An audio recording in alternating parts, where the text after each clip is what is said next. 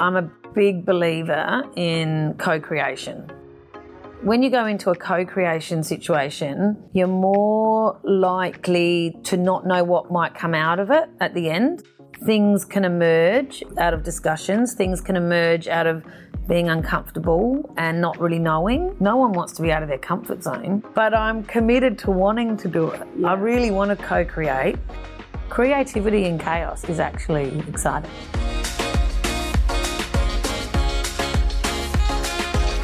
Welcome to episode 117 of Be The Drop, a weekly podcast that helps you tell your story better by sharing stories from a wide range of highly successful people.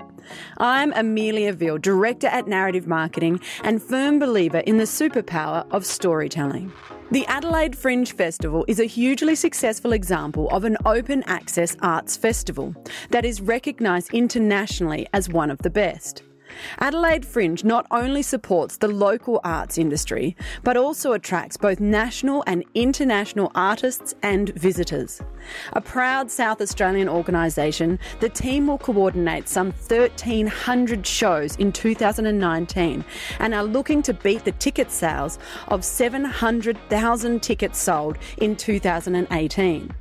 Heather Kroll is the Director and CEO of the Adelaide Fringe and has over 20 years' experience in the creative industries, making films, running workshops and directing festivals. She has a wealth of expertise in the arts industry and understands the ins and outs of how to build a successful festival. In today's episode of Be The Drop, Heather recounts some history of the Adelaide Fringe Festival. She shares her insights on why it has succeeded to become the world's second largest fringe festival. And we also discuss how to approach website design and communications to not only engage, but also drive ticket sales. This is Heather's version of Be The Drop.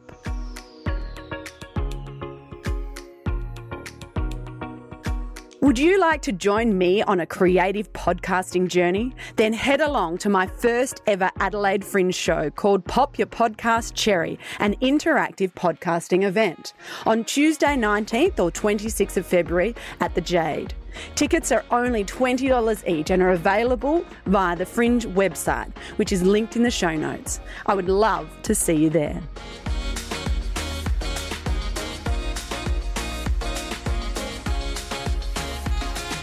Thank you so much for joining me, Heather, for our next episode of Be The Drop. Thank you. It's an absolute pleasure to be here in Fringe headquarters.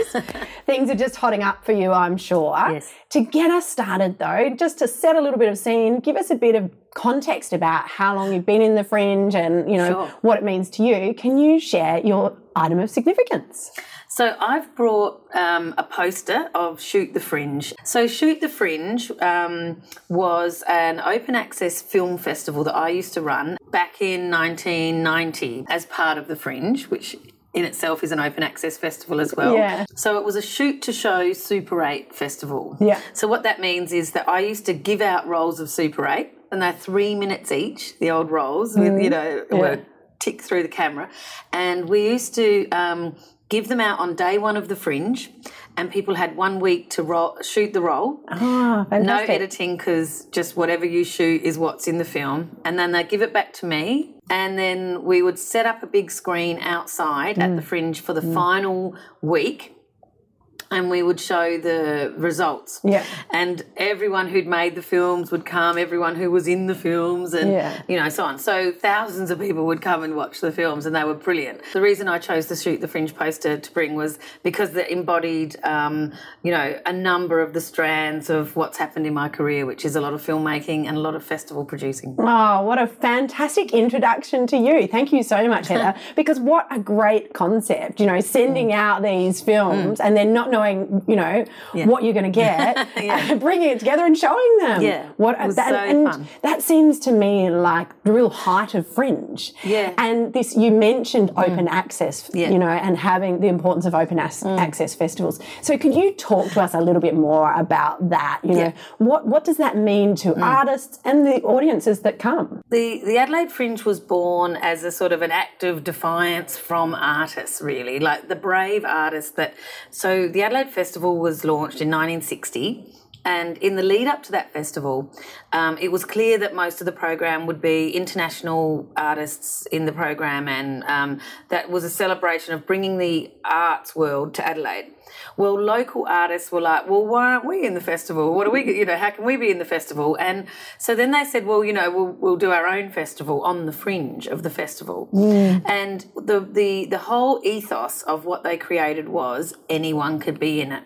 So people talk about disruptive business, like people talk about Uber, disruptive technology and Airbnb as the disruptor. I mean, the fringe is like the original disruptor, like 60 years ago. Like if you think about most festival models, most are top down, and that curation is happening by the director who's going around and selecting work.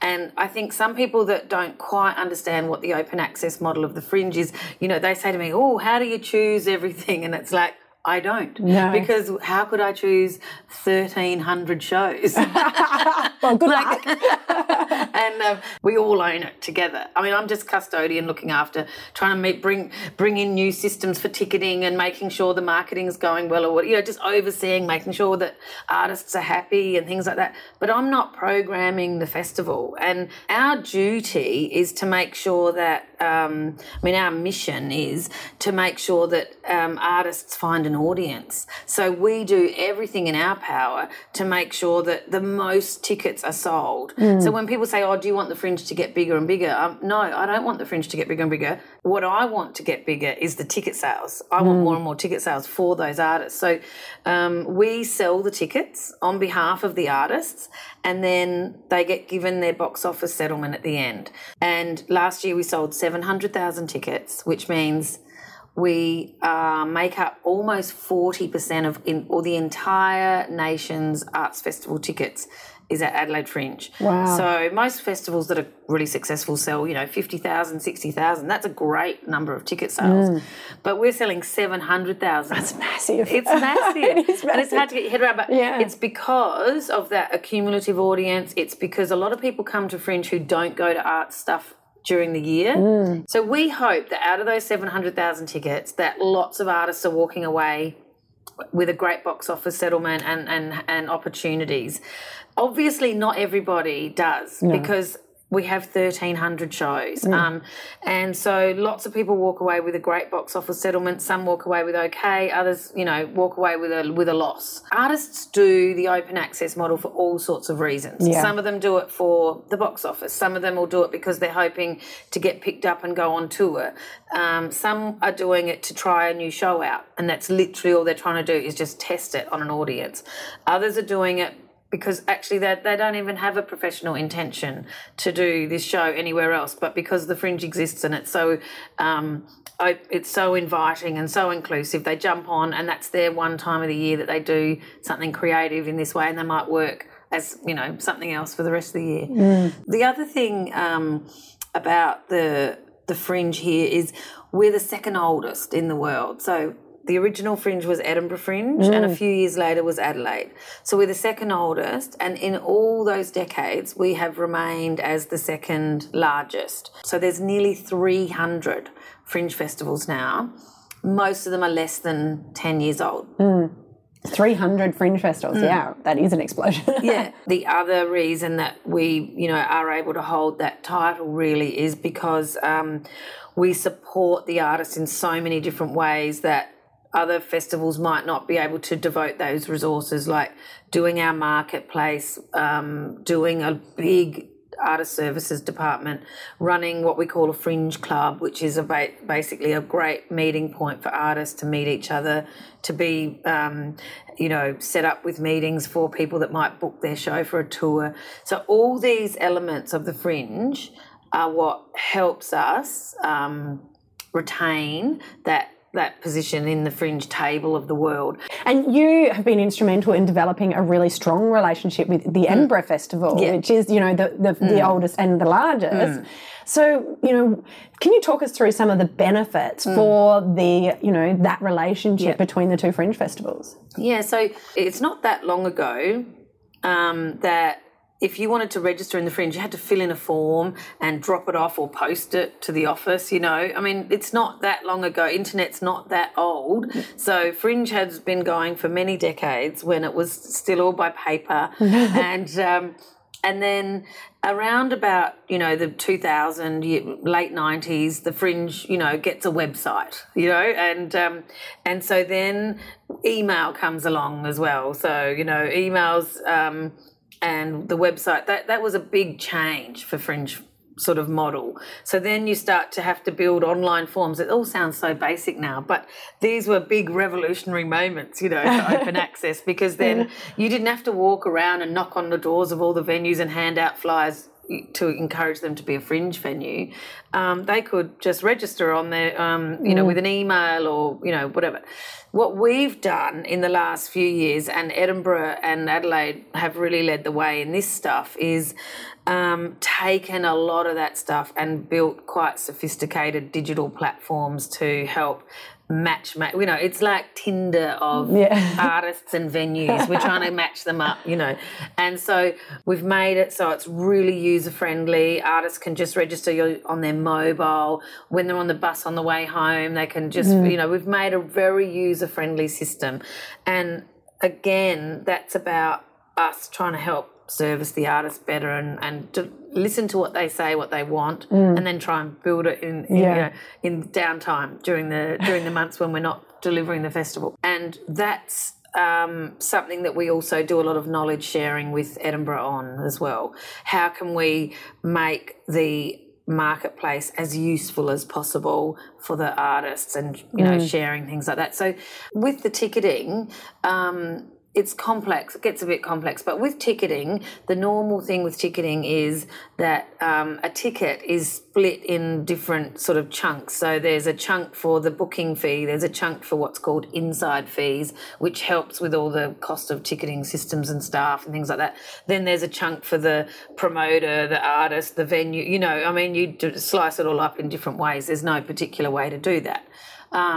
But we revolutionised last year our ticketing setup for Fringe artists, which was that we zeroed the inside fee, which is one of the first. We're one of the first in the world to do that. And the reason we did that is because we're constantly trying to make sure that the position for the artist at the end of the season is the best that it can possibly be. And not just to artists. I mean, we have to listen to the audience, who are everyone has an opinion on how the ticketing should be. And I hope this year when we go on sale, people will notice that we've improved our how to navigate the Fringe, because obviously that's a big challenge. I mean, people get overwhelmed when they see 1,000 shows. But then what we've been trying to do more and more in the new systems is how do we make it so that you can find what you would want to find? How can we make it so that it's kind of like your personalised Fringe? You know, you can add your favourites, you can, you know, all sorts of things that you can do so that you don't have to keep going back to the 1,000 shows. You can start to create a diary. You'll be able to now go on to our thing and say, well, on the second Saturday of the festival, I know I'm going to meet up with some friends. I know we're going to be in the western side of the city. I want to minimise my search on the Fringe website to be shows that start between 7 p.m. on this day, 7 and 9 on this day, and I need it to be in this particular area of Adelaide. So we can keep it's all about just cutting out the things that don't match your search. And also the other thing that people do in the Fringe is they go to see shows last minute with no planning. And so we've now got this function that says near me now. So what's near me now starting in half an hour, what's near me now starting in an hour. And then we've also done things like I'm in the mood to, you know, think, I'm in the mood to laugh, I'm in the mood. So you can start to almost get the site to tell you some ideas rather than you. And we've also got, if you like this show, you might like that show. So that sort of Amazon feature that's, you know, everyone's so used to now. Artists, we've asked artists to recommend 3 or 4 shows. So if you go in now on a Fringe artist and so Judith Lucy's our ambassador, for example, this year, or Matt Gilbertson, or, you know, anyone that's in the show, in the Fringe. They have listed a few shows that they think that if you like their show, then why don't you go and try this one? So recommendations are really powerful. So we've also implemented on the website now top 10s for sort of influencers of Adelaide, so people that are on the radio or on the telly, presenters around, people or journalists, people that people think, oh, well, what would that, what's that person's top 10? Word of mouth is so powerful with the Fringe. A lot of people wait. They don't buy so many tickets in advance. We do sell a lot of tickets in advance. For the big acts, I suppose. Yeah, for things that people have heard of or things that they know of, but a lot of people wait.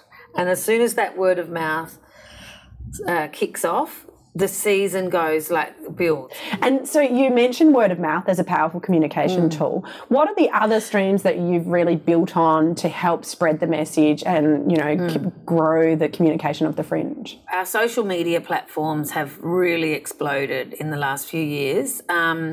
We've got an attitude of let's go to where the people are. I mean, we know that our website is a hugely busy website as well, which is brilliant. And we've worked hard on that. That's not an accident. We've really pushed the idea that the adelaidefringe.com.au is the site that you go to search and buy tickets and so on. But we also have taken the approach of let's go to where the people are. So the people are on Instagram, the people are on Facebook, what can we do on that platform that isn't just marketing and buy tickets, because people don't respond well to that. So we try to create a conversation on our social media platforms that makes people engaged and makes people, get involved in commenting and having discussions. And we've launched a membership program which is going really well, and building the Fringe family has been a big focus for us. And one other thing, and you've sort of touched on this really, but I know that you collect a lot of stats and data around the performance of the Fringe. What would you say has been the main, because you've talked a lot about the benefits to the artist, but obviously,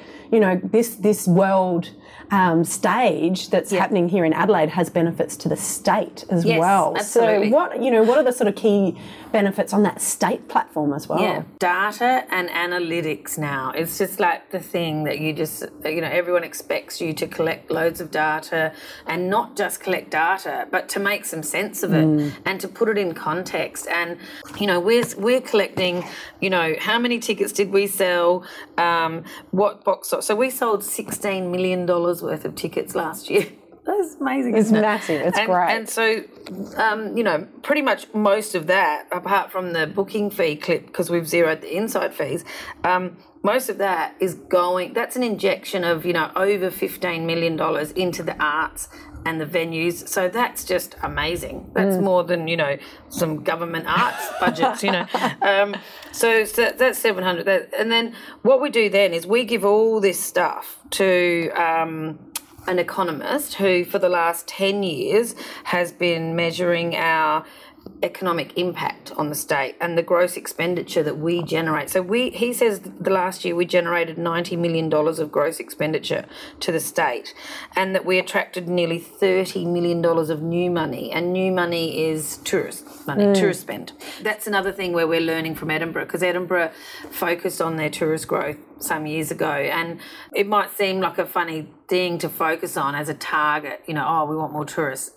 But actually it has a huge knock-on effect for the artists, the venues, all the businesses and everything about Fringe. Yeah. Absolutely. It makes complete sense. Yeah. And they're great numbers. Fantastic. Unbelievable. Yeah. And actually, now we also collect the data around our marketplace that I told you about before, the deals that are done in the marketplace. We know that over $2 million worth of deals for touring were signed this year in Fringe, and that there was about another 2 million in discussion the last time we checked, which was a few months ago. So that could, we could have generated about $4 million worth of touring deals. And that's what's great there is, you know, a lot of like wonderful percentage are South Australian. So you get groups like Gravity and Other Myths who have done so well from the marketplace in Adelaide Fringe, had bookings all over the world. They've been touring for years now, you know, lots and lots of people who have had lots of, you know, Hans, you know, great results out of the marketplace as well. So around about a third of the deals in the marketplace in Adelaide Fringe are done by South Australian artists, and then a third interstate and a third overseas. So, which, you know, that's kind of healthy because it means that we can attract more and more of those people that are looking for artists because we're offering them a diverse range of local, interstate and overseas. Brilliant. So along the way for you in your role, what has been one of your biggest challenges personally, not so much from the Fringe perspective, in building this and building, you know, the communications and... So my career has had a few different strands, I guess. I'm a big believer in co-creation. So co-creation and collaboration, like collaboration is something, and then co-creation is even deeper level collaboration. When you go into a co-creation situation, you're more likely to not know what might come out of it at the end. So roles aren't necessarily defined as usual. Like you don't just have one leader, one director. It's things can emerge out of discussions. Things can emerge out of being uncomfortable and not really knowing. Well, that's really hard. Like, people don't really like it. Like, people don't want to co-create. I mean, you know, no one wants to be out of their comfort zone. And, I mean, even if you say, oh, I like being out of my comfort zone, of course you don't. Like, I would say that as well. But then, of course, I don't like it either. But I'm committed to wanting to do it. Yeah. I really want to co-create. And I believe, co-created a lot of my projects where I've encouraged people that might be sort of more, you know, not really quite ready or experienced enough to be, say, the director or the leader on a project, but in the end they've emerged to be a co-director on the project. I love that. Thing that, you know, some things are going to come, what's going to emerge? I don't know. Let's have a look. What's going to happen? One of the times so around about 20 years ago, I was a co-founder in a thing called Crossover Labs. And Crossover Labs was all about getting people quite experienced in their career, actually, to see what would happen. The best of filmmaking, the best of games design, the best of storytelling, the best of interactivity. Sometimes we would have scientists there as well. So taking amazing research out of laboratories and how can you convert that into some interactive, amazing project. And anyway, we had this idea it was going to be like, oh, it's going to be amazing. We're going to take them away for 5 days and everyone's going to learn from each other. And, you know, the whole thing descended into complete chaos into about the second day. A bit like Lord of the Flies. There was like mutiny. Everyone's like, we're getting out of here. What are we?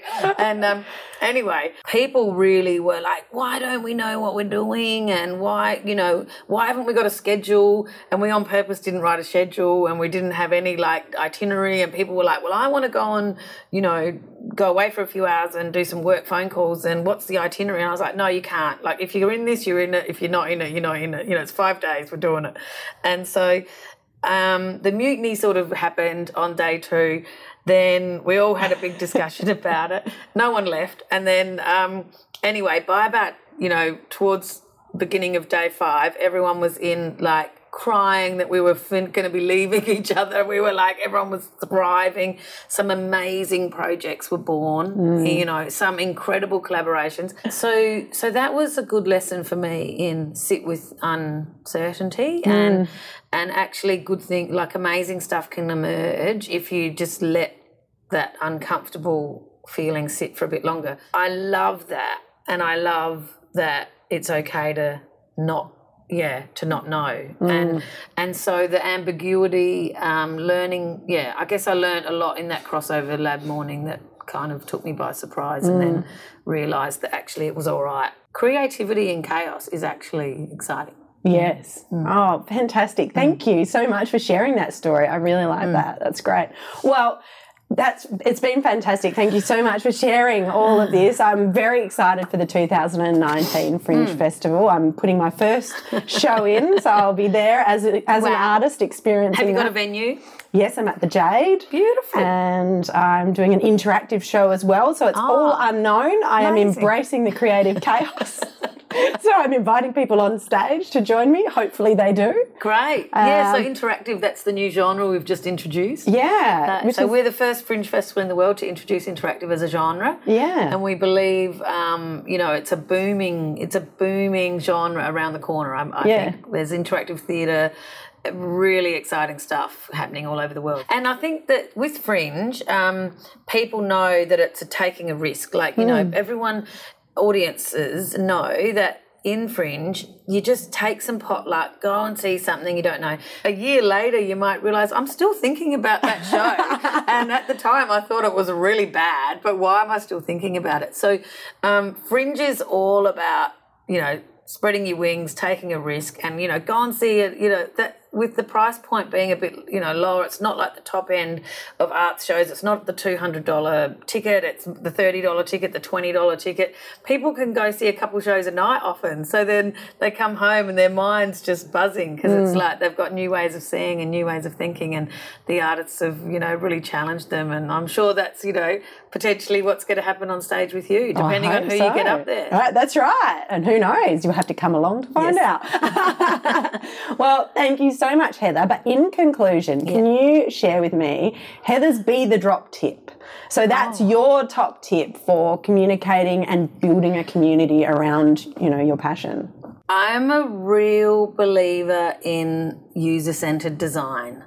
So trying to think about the audience as much as the idea and how you build it for not like creating a product for an audience, not like that, but actually putting yourself in the shoes of an audience member of how you might be interacting with whatever it is that you're going to create. How do you discover it? How do you, what's the very first second that I heard about this show? How did I hear about it?